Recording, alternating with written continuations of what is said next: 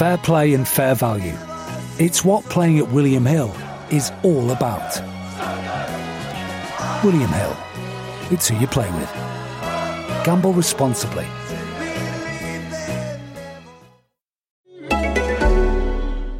Hello, this is international football commentator Derek Ray, and you're listening to the Ranks FC podcast.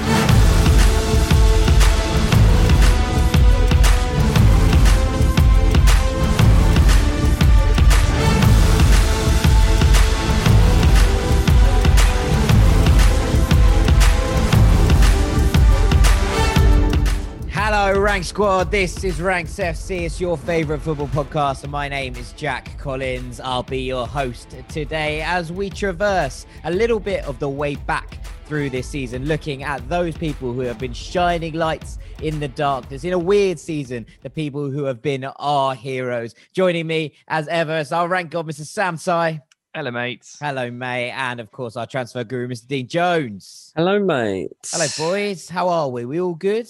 Oh, yeah. Yeah, it's nice and sunny out, isn't it? So we're happy. The weather's turned, the Euros are coming, the Copa America's coming. Well, maybe. It's all good. Yeah, maybe the Copa America's coming. Very good point.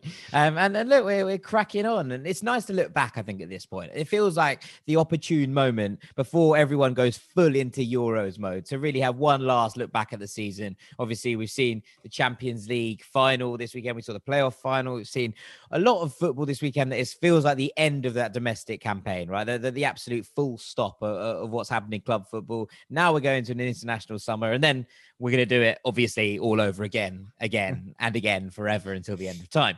But that's not the point. We're gonna be inviting an old friend of the pod, Zach Lowy, back on to talk about his heroes of the season, to help us guide that, Sam, and I'm looking forward to it. Yes, I am too.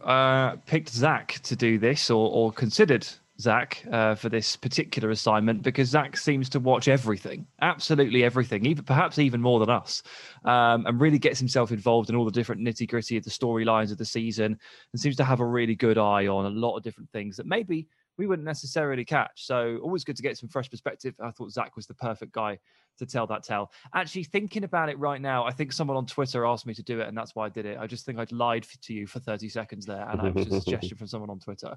But in my mind, it was always... I think I was there. I just needed a push. Yeah, okay, fair enough. Right, Dean, we're going to do things we love, and the transfer season is rolling up. So I'm just going to assume your things you love forever now are going to be transfer-based, at least for the, foreseeable future. Yeah, at least for a couple of weeks. Well, the thing I'm loving actually is Romelu Lukaku, and the fact that he's turned around his reputation, and the people who were throwing mud at his name when he was at Man United are finally getting their comeuppance here, because Lukaku's gone to Inter Milan from Man United. He's had a 30-goal season. He's won the league. And now he's basically wanted by Manchester City and Chelsea. The Premier League champions and the Champions League winners both want to sign this man, who was considered an absolute flop at Man United. By some people. We were told he didn't have a first touch, that his was lazy, he was slow, he couldn't finish, and none of it's true. To be honest, it was just players just get into a situation, I think, and where they lose confidence, you start to analyze them, and the narrative starts to become true, because you start to just look at them in a certain way. When you lose confidence, obviously your touch isn't as tight as it would be, and your finishing isn't as good. And he's gone away, and he's proved himself to be the elite player. That, do you remember Joanna Kamanu came on here when we were at VR Football? Jojo came on the show, and her hot take was that Lukaku, I think she said she was one of the top 5 strikers in the world or something like that. And at the time, he really wasn't considered that. So fair play to Joe for having faith in him. It now looks, like he could seriously come back to the Premier League this summer. I was told last night that Chelsea are very seriously in discussions with him about coming back, that Roman Abramovich is very much driving the deal. He wants him back big time.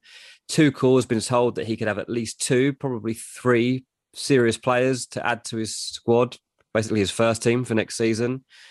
Tuchel's intimated to Abramovich really that like, this isn't the end. Like winning the Champions League after 4 months in charge, like this isn't as good as it gets. It probably sounds like it could be, but he believes they can go on and have an attempt at, creating something that's longer lasting than that.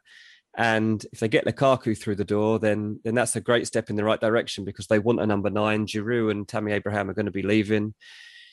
Harry Kane and Erling Haaland are very difficult to get in. And the only thing that really is going to stand in their way is, well, one, if Inter Milan somehow managed to convince Lukaku to stay, and it's not impossible because he's really liked it there. But secondly, Man City are throwing a lot of money in Lukaku's direction as they look also for a new centre forward. So it's a very big choice for Lukaku, but a very nice one as well. He either stays at Italian champions Inter Milan, he either joins Premier League champions Manchester City, or he joins European champions Chelsea. So if you're ever going to have a tough choice to make in life, that is the one. It's the kind of one you want, isn't it? Yeah. And there's nice narratives here everywhere, right? There's either this kind of rejoining the Chelsea, going back to the bridge narrative where, he never really got his shot, to be perfectly not at all. honest. Yeah. And he's a fan of the club growing up as well. Or he crosses the Manchester divide after being scorned by one half of the fan base and kind of kicking on from there and driving. Who does he want to prove wrong the most? Yeah. So I mean, look, there's plenty to accept and plenty to like about this. But you know what? Just Big Rom doing well and having a good time is always high up my things I love list, because I love watching Big Rom do well. What a guy. I think this is going to be an interesting one, a tug of war that we're going to be keeping an eye on over the summer, DJ. So absolutely. So that won't be the last you hear of this, I don't think. And with that, Sam, probably time to ask you for something you love. Yeah, I want to talk about a game in particular, and it's actually not going to be the Champions League final. I think we've more or less digested that one. I think everyone's sort of got their teeth into that, so I'm going to move it on. I watched an absolutely incredible game of football on Monday night. It was Portugal versus Italy in the Under-21 European Championship quarterfinals. What a game! This was absolutely incredible. And what I am going to do is something I rarely do. I'm going to talk through it, because it was absolute carnage, and I know that Dean hasn't seen it. The Dean doesn't know what's about to go down. Dean, buckle up. Strap in, okay? I'm going to watch the highlights while you're talking, so I don't have to listen. Okay, well, I'll do the commentary over it. Yeah? You ready? You ready? Portugal took an early lead through Dani Mota, who scores an overhead kick in the 6th minute, right? He then scores again after half an hour, rifling home in the aftermath of a corner. And to be honest with you, at this point, Italy had actually grown into the game to such a point that they were controlling basically every element of it, except for the really, really important bit, which is the scoreline, because they were 2-0 down. But on the stroke of half time, they grabbed this horrible Messi goal and get back into it. The game then descends. It gets super, super scrappy. But there is one little beautiful moment that kind of rises above the rest. And it's Gonzalo Ramos when he pokes home a finish to make it 3-1. Everyone in my lounge, which was just me, says game over. The Italian national team manager says not a chance. 90 seconds later, Davide Fratesi, who what a game he had, by the way. Yeah. Excellent. And it's probably a name that people should remember. Tees up Gianluca Scamacca, who taps home. Portugal then do something very strange, because Portugal, the under-21 side, play a 4-4-2 diamond, which is really possession heavy, and it is built on controlling a game with the ball. They start to make defensive substitutions. They start to bring on holding midfielders and start to retreat into a shell and try and protect a 3-2 lead in a tournament, which I think is a bit odd for a team that's built the way they are and with the players that they've got. So Italy respond in kind. They start subbing wingers on for wing-backs and bringing strikers on for central midfielders, and they push. And it's Ricardo Sottil who slips down the left and crosses it in for Cutrone to level it in the 89th minute. Extra time beckons. The momentum is all in Italy's camp. So they do that whole huddle thing, when the sides between full-time whistle and start of extra time, they sort of get into a huddle with the manager and they get all psyched up. Well, Italy, they look pumped, right? They've got the momentum. They've got the late goal. They're heading into this one. They're looking good. Unfortunately, they're a little bit too pumped. 1 minute in, red card. Lovato leads with his elbow into an aerial challenge and gets a second yellow. And look, it's unfortunate, but ultimately this was Italy's 6th red card in the tournament. They've played 4 games, 6 red cards in 4 games. It's absolutely outstanding work. And with the man advantage, Portugal then slipped back into that dominant groove. They started to play about with Italy, start to stretch them, and they scored 2 genuinely wonderful goals at the end. One is by Jota, and the other one I think is by Conceição, son of son of Sergio. Was it Francisco? Francisco Chico Conceição. Chico Conceição. Two wonderful players, by the way, to bring on and have a look. And a bit of redemption for Conceição as well, because he got slipped past for the equaliser for Italy to make it 3-3. It was a really feeble challenge. And this game obviously didn't go to penalties, which is usually the marker of an absolutely amazing contest, but finished 5-3 to Portugal's under-21s. Absolute madness. Every single player on that pitch was exhausted by the end of it. After the season they've all had to have to go through that, absolutely incredible. I thought with the culmination of the domestic season, with that Champions League final and the playoffs over the course of the weekend, that football excitement might die down for a week. Not a chance. Not with this going on, mate. Not with this going on. It was really enjoyable. Look, I mean, the Sotil square for the equaliser is the best thing he's done since smashing your sunglasses in New Jersey. So there's that. Yeah, but it was just as accurate, to be fair. When I was like, "Oh, could you smash Sam's sunglasses?" and you went straight into your chest. Absolutely no bother about it. So that was good. But yeah, no, it was such a good game. And look, France are out. This is anyone's games, right? It's anyone's tournament. Not anyone's tournament, mate. It's Portugal's tournament. It's Portugal's tournament, is it? Okay. Well, they face Spain and the might of Marc Cucurella, the least La Masia player to ever leave La Masia. Yeah, I watched the Spain performance against Croatia. I watched as much as I could, about 60 minutes in total. And well, actually, no, more than that, because it went to extra time, didn't it? Jeremy Pino with one of the worst misses I've seen in a long time. He must be still celebrating. He's still drunk. Celebrating, yeah. He's the youngest player ever to win the Europa League. You got to give him a break. Yeah. Right, a couple of things from me on things that we love before we run out. One of them was Sergio Aguero being unveiled as a Barcelona player, which was absolutely delightful. I've never seen something look so right. It just looked perfect. He looked so happy. He's obviously, in the Blaugrana stripes, and it just felt right. And I've got a lot of time for that. So, just when things feel right, Aguero looked just so pleased to be there.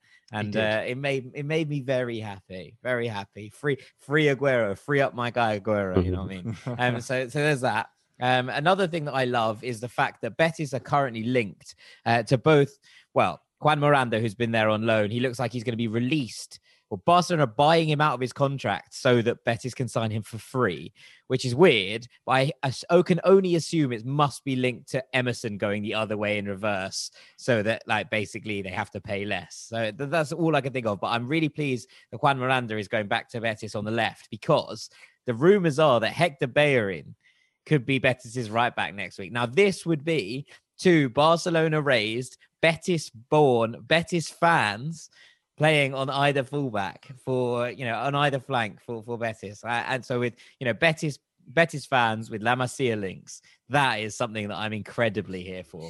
Yeah, like that. That is a weird thing, that Juan Miranda thing. The fact that I hadn't considered that it might be an Emerson sweetener. I thought it has to. I think it has to. Although, wouldn't that just be fitting, given that the Emerson Royal deal is the most confusing deal in football history? Why not add in buying other players out of their contract to give them over for free in exchange to the pile? Why not make it even more complicated? You don't get that on Football Manager, let's put it that way. No, you don't. But the final thing, and maybe the most important thing to just remind everyone of at this point, is that I am the end of season prediction GOAT.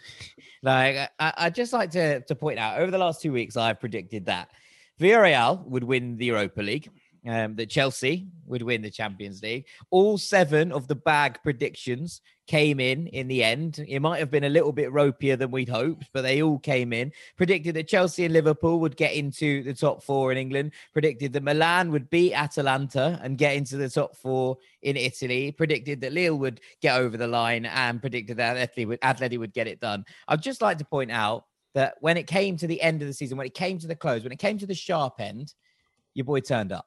And with that, we're going to move on. Well, hang on. Before we move on, I just want to remind anyone who's not on Patreon that over there every week we run a prediction league. This season it ended with Jack in bottom spot. So while he's going to rave about himself, I just want to remind everyone that it hasn't been a great year for him overall. What Dean fails to mention here is that both of the Champions League and Europa League predictions, each good prediction every week is worth 3 points. But if you predicted the winners of the Champions League and the Europa League correctly, they're worth 150 points each. And with that, I've actually won the league by about 200 points. Don't put this is you're pulling an Albus Dumbledore on us here. This is the end of Harry Potter 1. We're like, hang on a minute. Actually, 150 points to you and to you. No, not interested in that at all. Literally 300 points to Gryffindor, and Jack Collins takes it home. On that note as well, by the way, for those of you that aren't involved in the Patreon at the moment, we're going to be running like a Euros prediction league, which is going to be partially organised by me, partially organised by one of our patrons, Yoel. So shout out to Yoel. And we'll sort it out. A lot of the chat is on the Discord. So if you're a patron but not on Discord, get on that. And if you're not a patron at all but want to compete with the rest of us, then come and give it a go. Come and give it a go. Yeah, exactly. It's going to be a lot of fun. Mate. It's a bargain. It's going to be a lot of fun over during the Euros. Right, let's get on to Zach, shall we? Because we've got a lot to talk about. It's been a mad season, and I think it's only time we bring him in.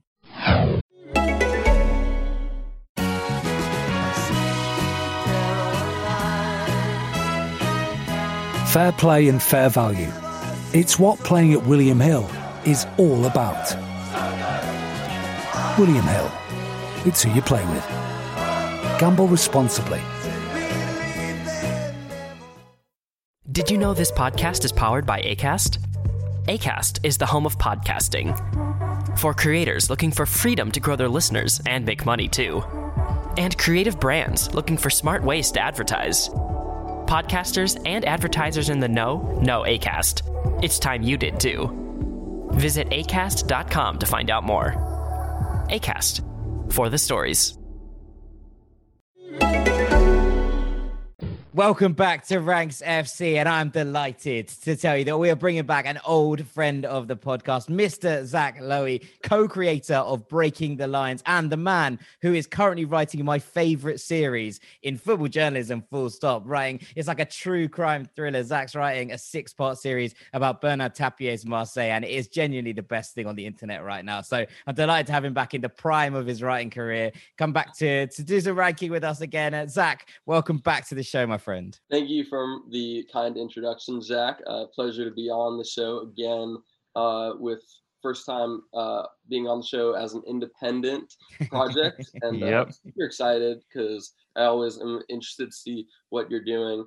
Thank you so much for the kind praise on the Marseille series. We're going to be posting parts 5 and 6, the final 2 parts of this series this week, as well as our Euros magazine, a 180 plus page project and a digital magazine on the Euros that I'm super excited for. So both those things coming this week to BTL.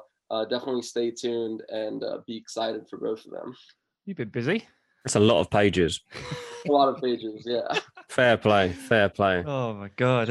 I love this time of the year just before the summer tournament, and everyone launches their guide, and I go, right, got to read that one. Oh, got to read that one. Oh, God. Turns out, it looks like I've got about 500 pages to read in the next 3 days, guys. Yeah, tuck in, Sam, because we're going to need you on a Euros preview next week. I'm going to take everything I learn and regurgitate all the best bits. But before we do that, we need to close off officially the season that's just gone by. So I wanted to get Zach back on for his second appearance. I thought he'd be the perfect fit to close the season off. And we wanted to talk about the heroes of the season. So the good guys, the saviors in this dark time, in this darkest of seasons. So Zach, I've asked you to produce a list of 5 ranked from 5 to 1 on the heroes of the season. And I throw the floor to you for number 5, my friend. All right. Sounds good. I thought a lot about this. It's hard to. We've been talking about it for like 3 weeks. I know. Narrowing it down to 5 was really tough. Starting off, just some honorable mentions. I want to give a shout out to Kelechi Iheanacho, who has played the best football of his career since March and just gone on a tear. Ryan Gauld, who, despite not being able to keep French up in the top flight, has been fantastic and super unlucky, honestly, to not get called up to Steve Clark's Scotland squad. Zach, you say unlucky, I say criminal. Like absolutely criminal decision. It's just bizarre. Like, he's been one of the best players in Portugal, and to leave him out, it's just, for me, it shows that he hasn't really watched much of him at all at Ferenc. As well, hard to get Portuguese football on Scottish TV, to be fair. Fair enough. Fair enough. I don't have the internet either, so. Kevin Volland and Memphis Depay as well, coming off big injuries and doing very well at Ligue 1. for Monaco and Lyon, respectively. Romelu Lukaku, of course, having a phenomenal season at Inter and leading them to the Scudetto. And finally, on the other side of Milan, Simon Kjaer, another player who has been super and really essential in the heart of defense for AC Milan and helping them get back into the Champions League. So I think all of those deserve an honorable mention. That's 6 honorable mentions for a top 5, Zach. It's fantastic work. This is the things we love to see. It's like there's just been lots of good people this year. We like to celebrate them all. We're giving out flowers all over the shop today. Give them their flowers. Let them they deserve their praise. But anyways, number 5, starting off with Ivan Toney. Zach. Yes. Zach. Coming off with a bit of a left field choice, shall we say? But the Fulham fans on this podcast are loving it. We don't fact, talk about it because we're not allowed. We're not allowed. So I've banned everyone from talking about him because he's a Brentford player. These 2 Fulham fans don't allow this. So what? Yeah. But anyways, Toney, coming through the ranks at an early age, and eventually joining Newcastle. And really the club didn't really have a plan for him, just sort of loaned him out to a bunch of random EFL clubs. And it's really hard for any young player to achieve that stability when you're being loaned out from one place to another. But he eventually joined Peterborough United in League One for a very modest fee, did very well across his 2 seasons there. And even attracting interest from Celtic, as well as Brentford. Looked like he would join Celtic, but with Odsonne Edouard ending up staying, he ended up going to Brentford to replace Ollie Watkins, who joined Aston Villa. So big shoes to fill with Watkins leaving after Brentford's disappointment in the promotion final to Fulham. Oh yeah, we talk about that a lot. Yeah, we mention that one sometimes. That's the bit that we talk about, yeah. But now, as much as it pains me to say, Fulham are back in the Championship and Brentford are in the top flight for the first time since 1947 because, in large part, to Ivan Toney, who has really helped, replace the departures of both Watkins and Said Benrahma. I think that. I'm not sure if Brentford wouldn't have gone up if Watkins had stayed for another season, but I do think that Toney offers a different profile. He's much more of a traditional center forward, and whereas Watkins would be more sometimes playing as a false winger, drifting through the channels. I think that Toney is definitely more of a combative presence and is better at winning duels and just offering that outlet. But apart from that, he's just a very complete center forward, capable of dropping deep, helping in the build-up, and really such an efficient striker, not just in the penalty box as we've seen with his record from the spot. I believe he hasn't missed a penalty since I think 2.5 years or so. But moving on to that, he's just a very efficient striker who will typically score with his first touch, knows how to get into the right areas, and is above all is just a leader. So apart from the fact that he's broken Glenn Murray's scoring record in the Championship and just been absolutely fantastic, he really just has that presence of leading and providing that. I think that leadership, despite the fact that he's still pretty young. I'm not sure if Brentford go up if they didn't sign him. He's just been absolutely massive for them, and I do think that the fact that they've made it into the Premier League now, I think that will help them keep hold of Toney. I think he's the last player that they should be losing. Maybe they end up selling 1 or 2 players, but I think that they will be able to keep hold of Toney and stave off other offers. So he scored 33 goals this season in the Championship, and he got 10 assists as well. Jack always basically tries to dethrone him and poor Alexander Mitrovic got 31 last year, and how many goals does he score in the Premier League this season? No, I think it's more to do with the fact that Toney keeps scoring penalties, and you basically don't count those as real goals. You also don't count them as real goals. This is not just me. No, but I don't talk about Ivan Toney in a bad way, but you do. But you're right, Zach. He's been unbelievable, and obviously the driving force behind a Brentford return to the Premier League, not return, but top flight since, my God, I didn't know the stats. I didn't know it was 74 years. Yeah. Woo, that's a long time. And he has this arrogance, like this really, I don't know. It's a good arrogance. He's full of belief in himself, for sure. The post-match interview after the playoff final was interesting. He was like, "What was your reaction when you got the penalty, Ivan?" It's like, "Couldn't wait to score." I was like, "Okay, then. All right, this guy's pretty confident." And the way he takes penalties is amazing as well. Sort of tiptoes up to the ball, waits and pings it in the corner. So, look, it's a very unpopular choice, Zach, with one half of this podcast, but I'm on board with it. Spearheaded the team to promotion.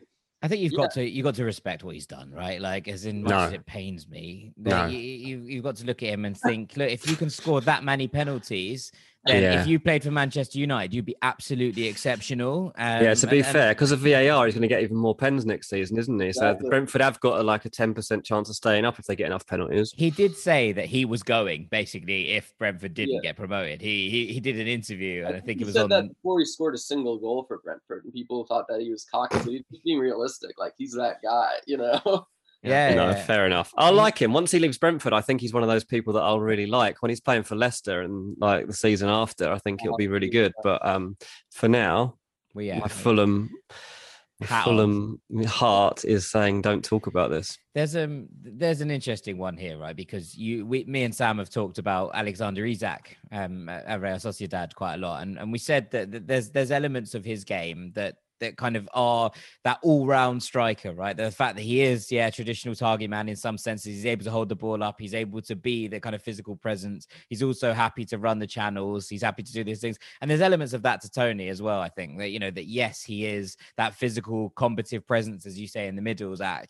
But he's also able to run the channels. He's quite mobile. He does get in and around places. And I think we're seeing more and more of these strikers who are kind of able to do a bit of everything. It's the old number 9 role, combined with a little bit of what you'd imagine a wide forward does, combined a little bit with what a number 10 does. And as these players are starting to come through, there is this element of we kind of expect from a modern forward, that they can do a bit of everything. Toney's actually played 2 Premier League games, hasn't he, already? Just really ages ago, 6 years ago. He's actually technically already played in the Premier League. Oh, then he knows it really well. He'll have no problems. Okay, Zach, what's it for? So number 4, staying in London this time. I don't know if that gives away any guesses, but it's going to be Antonio Rudiger.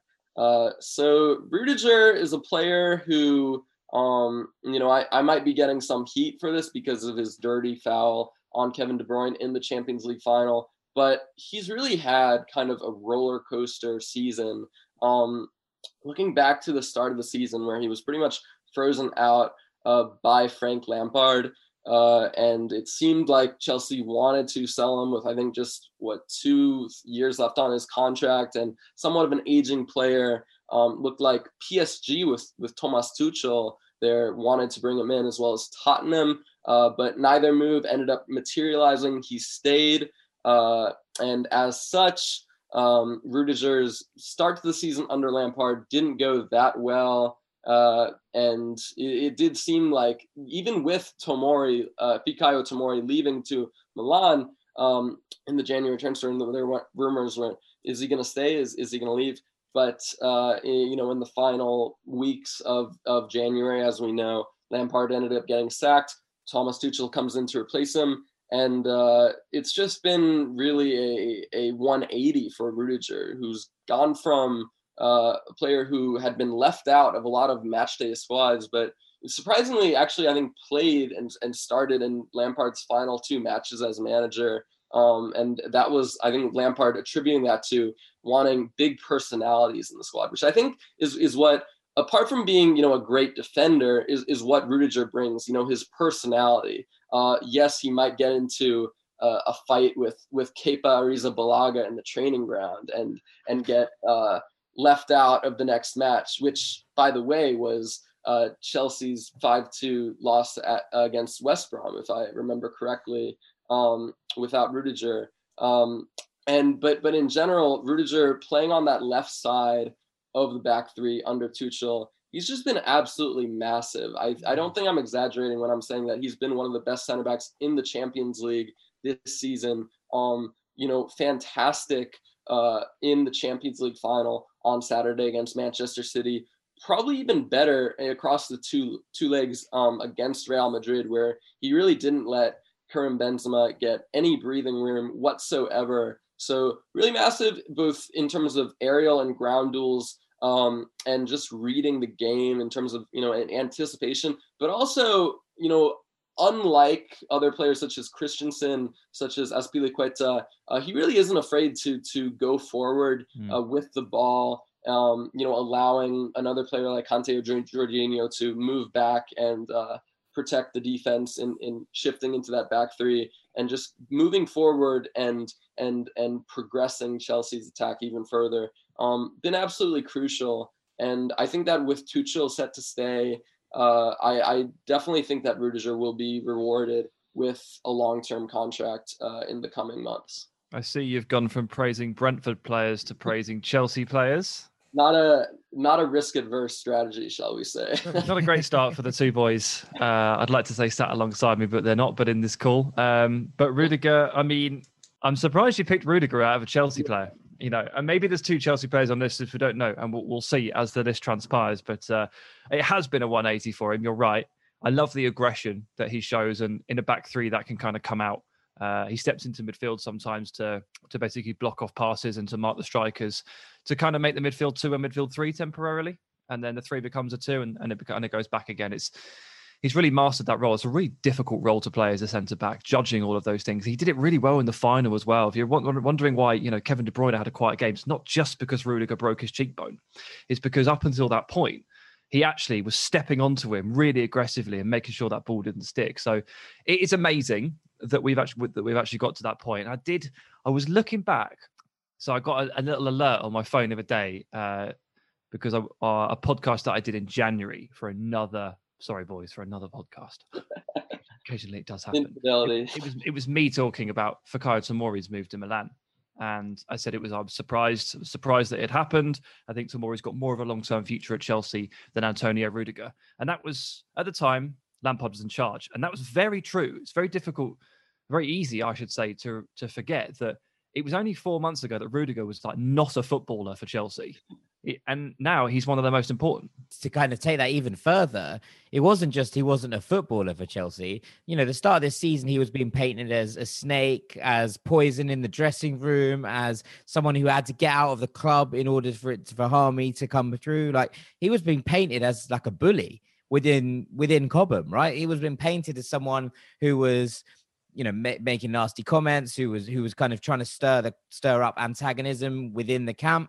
And I think I remember if there was a couple of posts from players who were like, this is my big brother, he'd never do anything like that. And I think it might have been Tammy Abraham who came out to defend him. And it's just such a weird flip from, then to now. And especially you see online, and obviously things get, amplified in the social media echo chamber, right? That's the world we live in now. So you see then suddenly Chelsea fans be like, get this guy out because he's obviously ruining everything. And then suddenly he's, Chelsea's best defender again. And he's been brought back into the fold. And maybe they're like, oh, he's not a snake in the camp. He's just someone who didn't want to play a certain way and therefore, wasn't pleased about being left out because he believes he's a good enough defender. And over the last 6 months, I think he's shown that. Yeah. It's against Fulham as well. Do you remember? Like Fulham kind of turned his career around at Chelsea as well. I'm not really enjoying this podcast today, I'll be honest with you.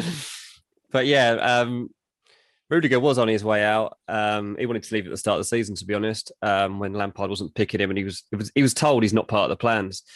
And so January came around and he expected that he was going to be getting a transfer. And then he got a game against Fulham and I think maybe Leicester on the back of it.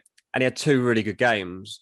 And then Tuchel was there. And then Tuchel was like, you were thinking of getting rid of this guy? Like, no, this guy's playing every game. Like, this is one of my main guys. And yeah, he basically has started every game since that point. And he's proven to be the player that we probably all thought and knew he was. Like, this is why Chelsea bought him, right?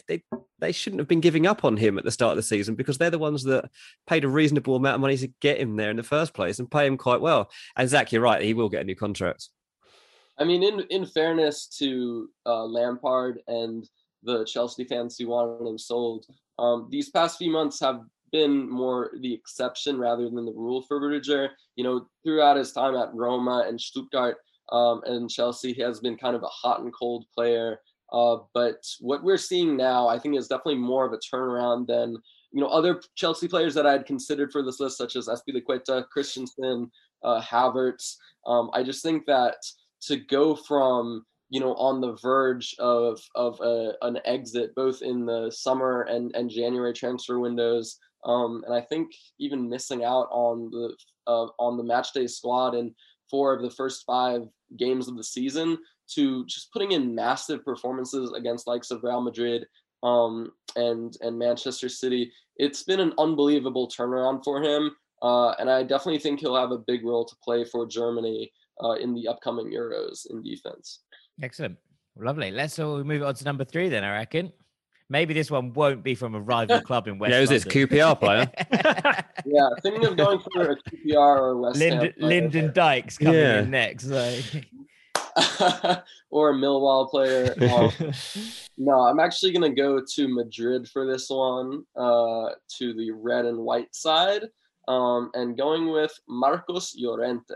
The player who, might be a bit low considering the fact that he's been one of the best players in Europe this season, but, just a fantastic campaign for him. Marcos Llorente, obviously starting off in Real Madrid's academy, had a brief loan spell at Deportivo Alavés, but didn't really get much in the way of playing time in the Real Madrid first team. And with, obviously Toni Kroos, Casemiro, and Luka Modric with in that unshakable hold on midfield, as well as Federico Valverde coming through the ranks, Zinedine Zidane had no issue with letting him go to their rivals for, I believe it was 35 million euros, which pretty considerable sum for a player who I believe only had 1 year left on his contract. It was a fair bit, and he was at the point he was a backup defensive midfielder, right? Which has obviously changed now, which I'm sure you'll get to. But at the time, he was a backup holding mid. That's what he was. Yeah, exactly. I mean, I think that Real Madrid, one of their biggest squad defects right now is lack of a backup holding midfielder to Casemiro, which may or may not be rectified with the emergence of Antonio Blanco in the coming years. We'll see about that. But he was a backup defensive midfielder, and didn't really do that much in his first few months in Atletico. Obviously, plenty of competition with the likes of Koke and Thomas Partey. But we saw, kind of in around February, March of 2020, right before the COVID-19 pandemic hit, Llorente kind of starting to emerge in not so much a defensive midfield, but more of a wide midfield role on the right flank, and putting in a big game against Valencia. And then, of course, the game that really changed his entire life, playing against Liverpool, the second leg at Anfield, and bagging a brace as well as an assist to knock out the defending Champions League winners, as well as the soon-to-be Premier League champions. Just an incredible game from him. And I think that really helped just transform his career and transform the way that Diego Simeone thought of him as a player. And I think that, during the pandemic, he clearly worked on his ability. He worked on becoming a better athlete, but also a better footballer and a better striker. And that really paved the way for what we've seen in this season. One of the few players in Europe's top 5 leagues who has hit double figures for goals and assists. I believe there's less than 10 players who have done that, and Llorente is one of them. A player who was, considered a decent but not fantastic defensive midfielder just a few years back, now playing kind of as a wide midfielder, but also sometimes being used as a second striker. Just a really unique role, honestly. And Luis Suarez has obviously been massive for Atletico in breaking their title drought and winning the La Liga trophy after 7 years. But Llorente's ability and presence in the final third, I think, has been just as, if not more important than Suarez's emergence. And I think that on the other side of things, we also saw how much Atletico missed his presence when Kieran Trippier was banned, and Llorente was kind of shifted into a right wing back role. And Atletico sort of missing that, and as such, their gap on Real Madrid and Barcelona was shrunk to just a few points.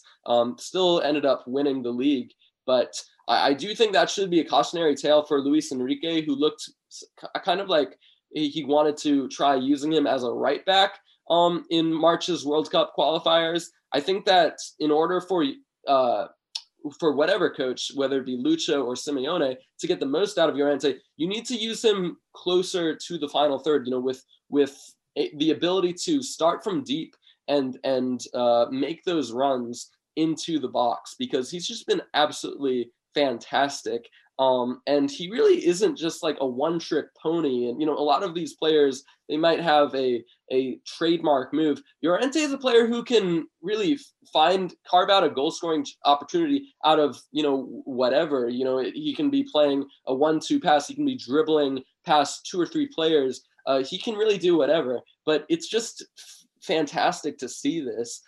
We've seen so many players such as Bastian Schweinsteiger or Philipp Lahm go through, or Steven Gerrard go through this transformation from one position that they seem to be shoehorned in, and just completely impressing in another position. I think we're seeing that with Llorente because he's been just fantastic, and I think that definitely one of the players, probably the player who's benefited the most from the Euros being postponed another year, because he's going to be absolutely massive for La Roja this summer.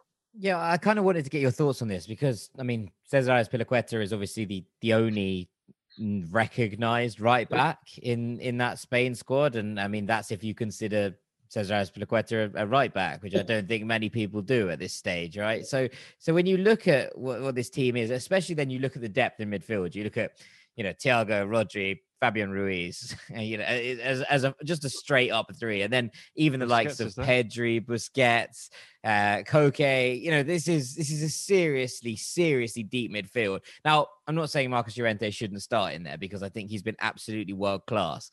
But when you do look at this side and you think what Lucho's obviously doing is looking at that and going, how do I get Llorente into this team when I have so much depth in centre midfield that I could play my second string centre midfield and no one would bat an eyelid about it? So is this him going as a right back because it's like the only way that they stick him into midfield with the depth that they have in there? Spain aren't particularly deep anywhere apart from in centre midfield, where they have every brilliant centre midfielder under the sun, it appears. So I guess that would be my question. Like, does he play right back here for Spain? One, because it's a different role to what he was doing, under Simeone at Atleti, but also because it's his best chance of starting games for 90 minutes for Spain. Because you look at that midfield and you think, much as I love Llorente, I don't think he starts. Yeah. Just a side note, I think Lucho, as much as I love him, his decision to go with only 24 players instead of 23 or 26, it just kind of boggles my mind. It's like, bizarre. It's really weird. Like, what's the point? Could pick another right back if you wanted to, but Jesus Navas. He's had a great season for Sevilla. Like, how can you not call him up? Just bizarre. But I do think that off the back of his great end to the season, Azpilicueta is going to be a starter, maybe even a captain, given the fact that Sergio Ramos is not going to the Euros. I wouldn't be surprised to see him wear the armband. And it's difficult to see how do you fit Llorente into the Spain team. As you mentioned, I don't think he gets into the midfield, given the fact of how much quality they have. Thiago, Fabian, Busquets, Pedri, so much quality in the center of the pitch. I think that his best bet will perhaps be on the right flank. It's right wing. He's getting in on the right wing, boys. Yeah. Like, I'm just not sure how to fit him in, though, because it's like, it's hard to find a balanced attack, I think. I would personally go with Llorente on the right over Ferran Torres, as good as he has been in Spain's recent matches. I just think that Llorente has been arguably the player of the season in La Liga, one of the best players, not just in Spain, but in Europe. And I think he's too good to leave out of the starting lineup. But, even if he's coming off the bench, he'll still be very important for them. But yeah, I think it's probably between him and Ferran for the right wing. Center forward, I think that Lucho goes with Morata, but I would personally go with Gerard Moreno. I know Sam will be in agreement. Jack here is the official leader of Jack, the Gerard Jack Moreno as well. fan club.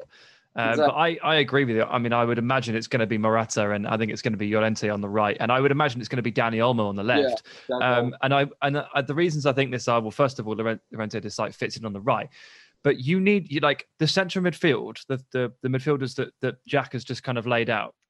As good as they are, there are not that many goals in that midfield, right? Yeah. So Spain need to find goal scorers and goals from somewhere in this team. Olmo is going to be the second most important goal threat in this team, behind the centre forward, whoever is picked. And Marcos Llorente then de facto becomes the third. And that's why you have to get him on the pitch, because if you're playing Ferran, or you're playing Adama Traore, or you're playing Sarabia on the right, you've only got 2 goal scorers in your entire 11. That won't wash. You need the triple threat. Yeah, agreed. And Iago Aspas sitting home on his couch in Vigo watching this. I would have brought Joaquin as well for the crack. Yeah, but who wouldn't? Right, with that, it's probably time to move on to number 2, Zach. Yeah, a shame about Aspas and Joaquin, but yeah. Anyways, number 2, going to Lisbon. Actually, I see a familiar shirt on Jack Collins as well, which we're gonna go with the green and white side of Lisbon this time. And there are a lot of options from this sporting team that won their first league title in 19 years. Pedro Gonçalves, top goal scorer in Portugal, as well as recent call-up for the Portuguese national team. João Palhinha, absolutely massive alongside João Mario in the center of midfield. So many options, but I'm going to go with a player who, for me, has been the best player in Portugal this season, and his name is Sebastian Coates. Yes. Yes. So Sebastian Coates, coming through Uruguay at a young age with Nacional, doing very well, and eventually breaking through in the 2011 Copa America. Alongside. Oh my God, I forgot about that. Liverpool signed him off that, didn't they? You feel very old from that, right? Coming through and playing alongside Diego Lugano in that rock solid Uruguay defense, and eventually winning the tournament, prompting Liverpool to fork out a hefty sum for a player who I believe was 20, 21 at that point, very young, but a bit similar to Tony, in that the club just didn't really have a plan for him, and he just didn't get much game time with, I believe, I think Kenny Dalglish was the manager at the time, and eventually ended up going to Sunderland, which didn't work out that well either. And it seemed kind of to be like just another South American talent who just wasn't cut out for Premier League football. Eventually went to Sporting, and had somewhat of a hot and cold time there to start off, playing a lot, coming close to the league title in 2016. But in general, as good as he was in certain matches, he was very much a hot and cold player. Had a reputation for own goals and lapses in concentration and red cards. Zach, honestly, Premier League memories of Sebi Coates they're not good ones. They're not good. Like anyone who hasn't been paying attention to the green and white of Lisbon this season will be very surprised to hear Sebastian Coates being praised. I mean, I know he's been great, but this country does not know that Seb Coates is a good footballer. They may have even forgotten about him. Definitely. But Coates, so I think that 2020 was really the year that changed everything for him, because in January, Bruno Fernandes obviously left to Manchester United, paving the way for Coates to take the armband and become the captain. Then a few weeks later, Ruben Amorim becomes the manager of Sporting, and after the pandemic, during the restart of football, he sort of institutes a 3 at the back system, which eventually would see Coates playing in the center of the back 3 alongside the teenager Gonzalo Inacio, as well as ex-Betis defender Zuhair Fedal. And he's been superb in the heart of defense. Sporting, as good as their attack has been at times, they won this title because of their defense. I believe the best defense, the fewest goals conceded in Europe's top 10 leagues, despite conceding like 4 goals to Benfica in the penultimate match day. I think that they still have the best defense in Europe's top 10 leagues. And that's thanks in large part to Coates, who, the back three has been I would say very similar to what it was with Antonio Conte and David Luiz in masking his deficiencies, his lack of pace, and just getting the most out of him, his ability to, win duels in the air and read the game and just constantly provide that leadership and veteran presence in a fairly young Sporting side. Just been absolutely massive on both ends of the pitch, not just in protecting this defense, but chipping in some fantastic goals, late goals against the likes of Bailey Nainch. In fact, perhaps the biggest moment that came for him was after his childhood friend, Santiago Garcia, committed suicide. He, obviously a very tough time for Coates. And just a few days later, he ended up scoring a late brace in the final 10 minutes against Gil Vicente. Gil Vicente, right. To lead Sporting to victory.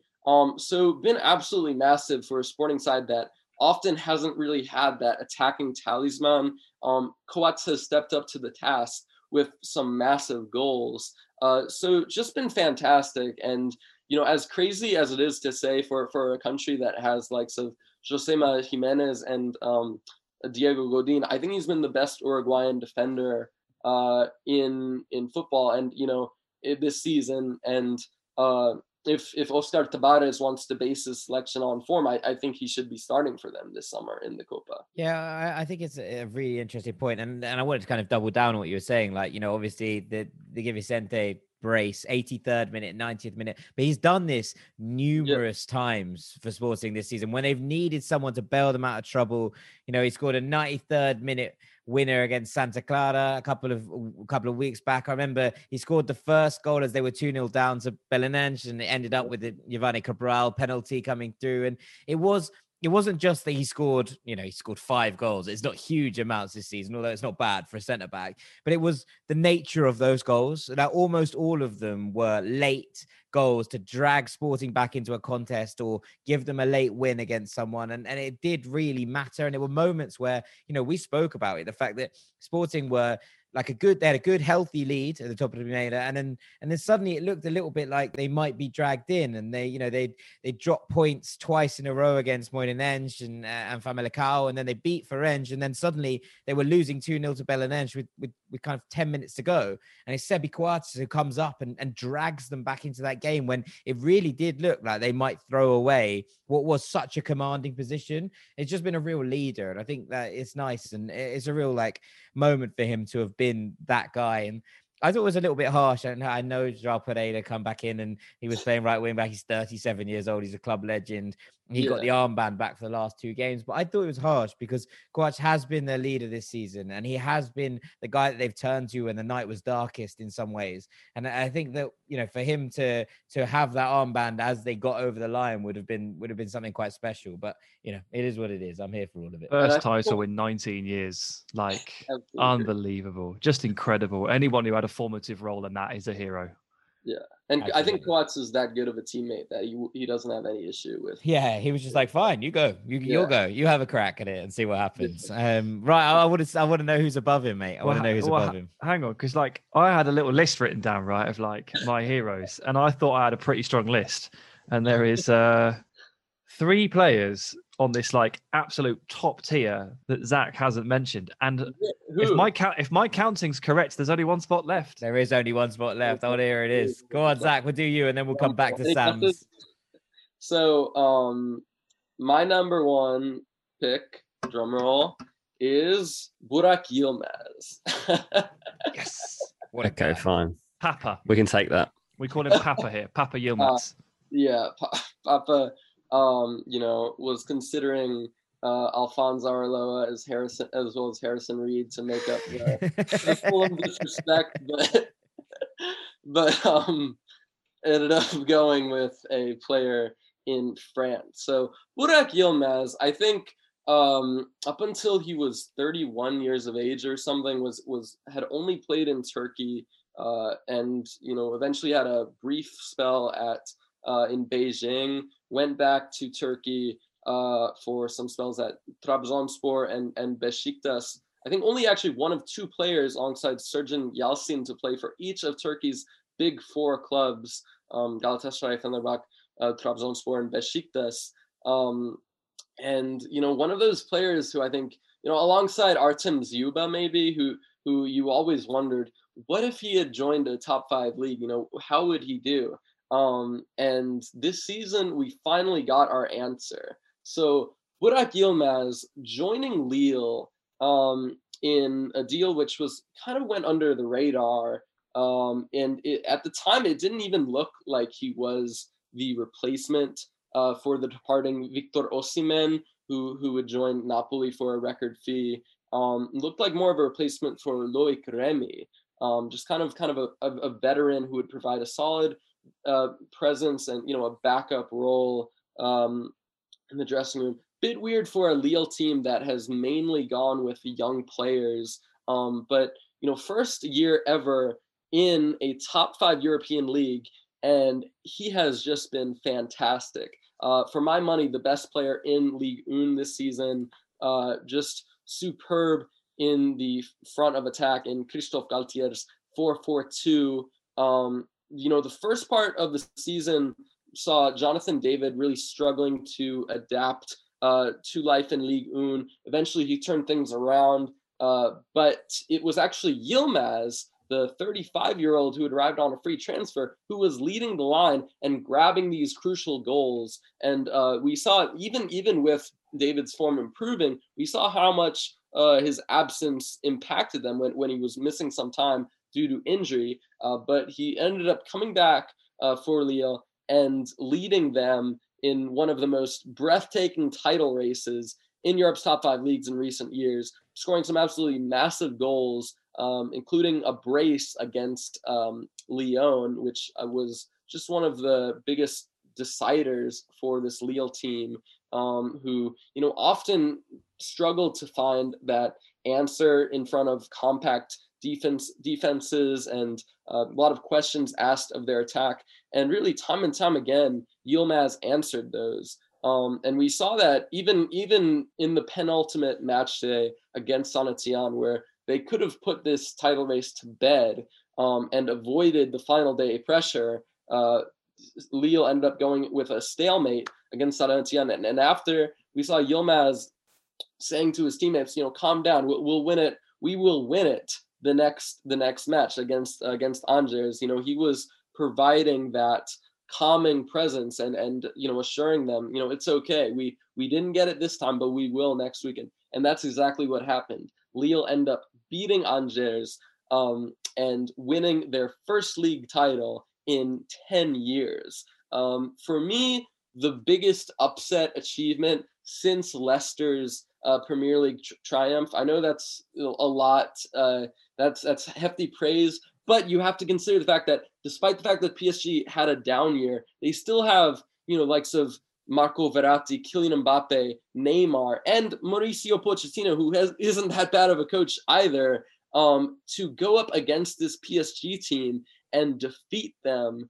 It's absolutely incredible, especially given what Lille have been through as a club with all the financial turmoil, Luis Campos leaving midway through the season. It's just a phenomenal achievement, and they wouldn't have done it without Burak Yilmaz. So that's why I'm giving the number 1 spot to Burak. Yeah, I don't think you're going to get too much argument here, Zach. We're all pretty much in agreement that this man has been sensational this season. And I think you look at the numbers, right? 16 goals in 28 Ligue 1 games is remarkable in itself, right? It's remarkable in itself. It's an incredible strike rate. But you add that, just the kind of leadership, the presence he had within this team, some of the goals he scored. You were looking at these and going, whoo, Like, you know, the second goal against Lyon, as you say, was just remarkable. Like, to have the composure and capacity to do that at such a crucial juncture in the season. You know, and you're chasing the game, you're chasing the league title, and you're like, oh yeah, it's fine, I'll just do that. And everyone's like, right, okay, this guy's the real deal. And look, that relationship obviously with Yusuf Yazici as well has been incredible to watch that develop. You know, the kind of old master and the young gun coming through together. And you know, I just think it's been, you know, delightful watching Yilmaz this season. And I think this is a very, very well-earned, hard-earned number one spot. It is. It's well deserved. I'm glad you went for it, Zach. I'm glad you went for the storylines of Coates and Yilmaz, and in my opinion, anyway, appraise them appropriately with the number one and number two. There's a common theme between them. They're both not spring chickens. They've both had some tumultuous times in their careers, and they've come through in their kind of mid-30s and played a formative role, a leading role, a crucial role in a title win for two clubs that you basically just didn't really think was possible until it actually happened. And here we are. The two players, so my little cluster of three names, the two players that I was like, I wonder if he'll put these guys in. N'Golo Kante and Marcus Rashford. It was N'Golo Kante and Yuri Tielemans for the FA Cup goal. Just because but I can definitely understand Tielemans dropping out of the list eventually. I would put Kante in my list. Kante's going to win the Ballon d'Or instead, so it's fine. He'll be okay. Like, it's going to be absolutely grand.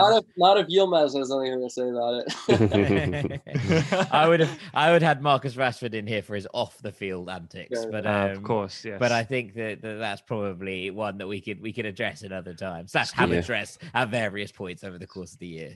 It's a good point, though, isn't it? What if Yilmaz wins the Euros for Turkey? If Turkey win the Euros, give Yilmaz the Ballon d'Or for the crowd. Well, he should retire as well if he wins the Euros as well on the back of this. He should leave Lille this summer. This is the only season he's ever played inside Europe's top 5 leagues. Age 34, steps in, leaves a title winner at 35. He should just go. Complete it, mate. Done. Yeah, completed football. Excellent. Right. Well, Zach, thank you so much for that list. It's been a real pleasure having you back on, and a real pleasure listening to it. It's been some real names in there that I love. There were some names I obviously loved less. I'm going to be honest with you, but that top two, I thought as good as it gets. Get Coates and Yilmaz in there. I was over the moon happy. So thank you so much for being on Ranks FC, Zach. Thank you so much for having me. It's a pleasure. And I hope to come on later this year. Absolutely, mate. Absolutely. Where, just for the listeners, where can they find you ahead of all of the big Euro drop and, of course, part 5 and 6 of that wonderful series? Yeah, you can find me on Zach Lowy on Twitter, ZACHLOWY, as well as BTL Vid. Check out breakinglines.com for some really good Euros content, especially our digital magazine that's coming up with loaded with 180 plus pages of content. You'll be able to find that this week, as well as parts 5 and 6 of my series on Bernard Tapier's Marseille. Well, thank you so much to Zach for joining us. It's always a pleasure to have him on. And if you haven't read that series about Bernard Tapie, I genuinely can't recommend it enough. It's genuinely like a true crime thriller in a 6-part football series. It is world-class writing on an incredibly interesting subject. But this week, we are going to call things there. We're giving Dean a rest from melons over the course of the international summer. We're going to give Sam a 1 week, maybe, break from gibberish, just to give him a little bit of a pep before the Euros start, because I think there's going to be lots to talk about. And so all that's left for me to do is say thank you very much to Sam Tighe. Cheers, mate. Thank you very much to Dean Jones. Cheers, mate. I've been Jack Collins. This has been Ranks FC. We will see you next week for our Mega European Championships preview podcast. We're going to be looking at all the groups in depth, some dark horses, players to watch. You know the drill. And, of course, ranking all those elements. We'll see you next week, gang. Take it easy. Peace.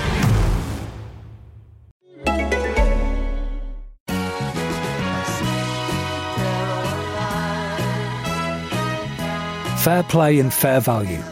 It's what playing at William Hill is all about. William Hill. It's who you play with. Gamble responsibly.